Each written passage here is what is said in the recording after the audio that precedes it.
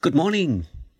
I'd like this morning to go back and have a look at Paul's letter, the one that we have been looking at, the letter that Paul wrote to the believers in Rome. And he's writing about the Son. But here's a question. Who is the Son? Well, Paul's going to tell us. He's already told us that he is the one who has been promised by God and that he had been spoken of by the Old Testament prophets. Now, listen to what Paul goes on to say about him in his letter. This is in verse 3 of Romans chapter 1. Regarding his Son, who, as to the earthly life, was a descendant of David. So Paul is telling us that the Son came from earth, from heaven. Now, Matthew, in his gospel, he started by showing us that Jesus was born into the family line of King David, because Matthew has there a list of genealogies. And this is a reminder to me of the Christmas story. And already the words of some of the carols are coming into my mind. But Paul goes on and he tells us more. Let's go from verse 3 to verse 4. And who through the Spirit of holiness was appointed the Son of God in power by his resurrection from the dead, Jesus Christ our Lord. So Paul tells us some more things about the Son. Jesus is God's Son. He tells us that his Son will die and rise again from the dead. And he tells us that the Son's name is Jesus the Christ. And this reminds me of Easter. And I'm thinking of some of the Easter hymns. You see, God has promised a gift to mankind. And that person who is the gift will be both man and God. Now let's just consider his birth. The birth of the Son, the birth of Jesus.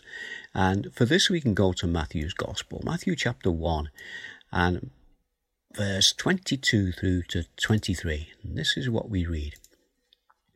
All this took place to fulfill what the Lord had said through the prophet. The virgin will conceive and give birth to a son, and they will call him Emmanuel, which means God with us. So, there's at the birth of Jesus, the name which means God with us. What about his death? Well, we're going to go to Mark's Gospel, Mark chapter 15, verse 38 to 39. This is what we read, and this is the scene of the crucifixion. The curtain of the temple was torn in two from top to bottom. And when the centurion who stood there in front of Jesus saw how he died, he said, "Surely this man was the Son of God." This is the Jesus that Paul knew, the one who is the Son of God, the one who came from heaven to earth, the one who was born as a baby in a manger and died on a cross. In his letter, Paul tells us all these things. Here's a question. Is this the Jesus that you know? Because this is the Jesus that Paul knew. This is the Jesus who knows Paul. So, is this the Jesus that you know? This Jesus knows you, and he knows me. And he came, and he died for you and me. The shops and the television adverts are already reminding us of Christmas. And here's something for us to think about today. Without Christmas, there would be no Easter. And without Easter, there would be no Christmas. Let's just pray. Our Father, we come to you this morning and we thank you for the one who is the centre of the Christmas story. We thank you for the one who is the centre of the Easter story.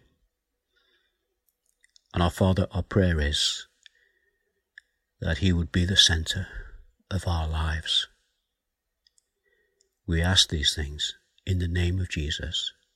Amen. Amen.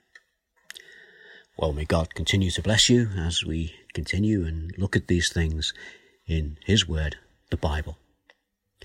And I'll be back again. In the meantime, take care and God bless you, and I'll see you then. Bye now.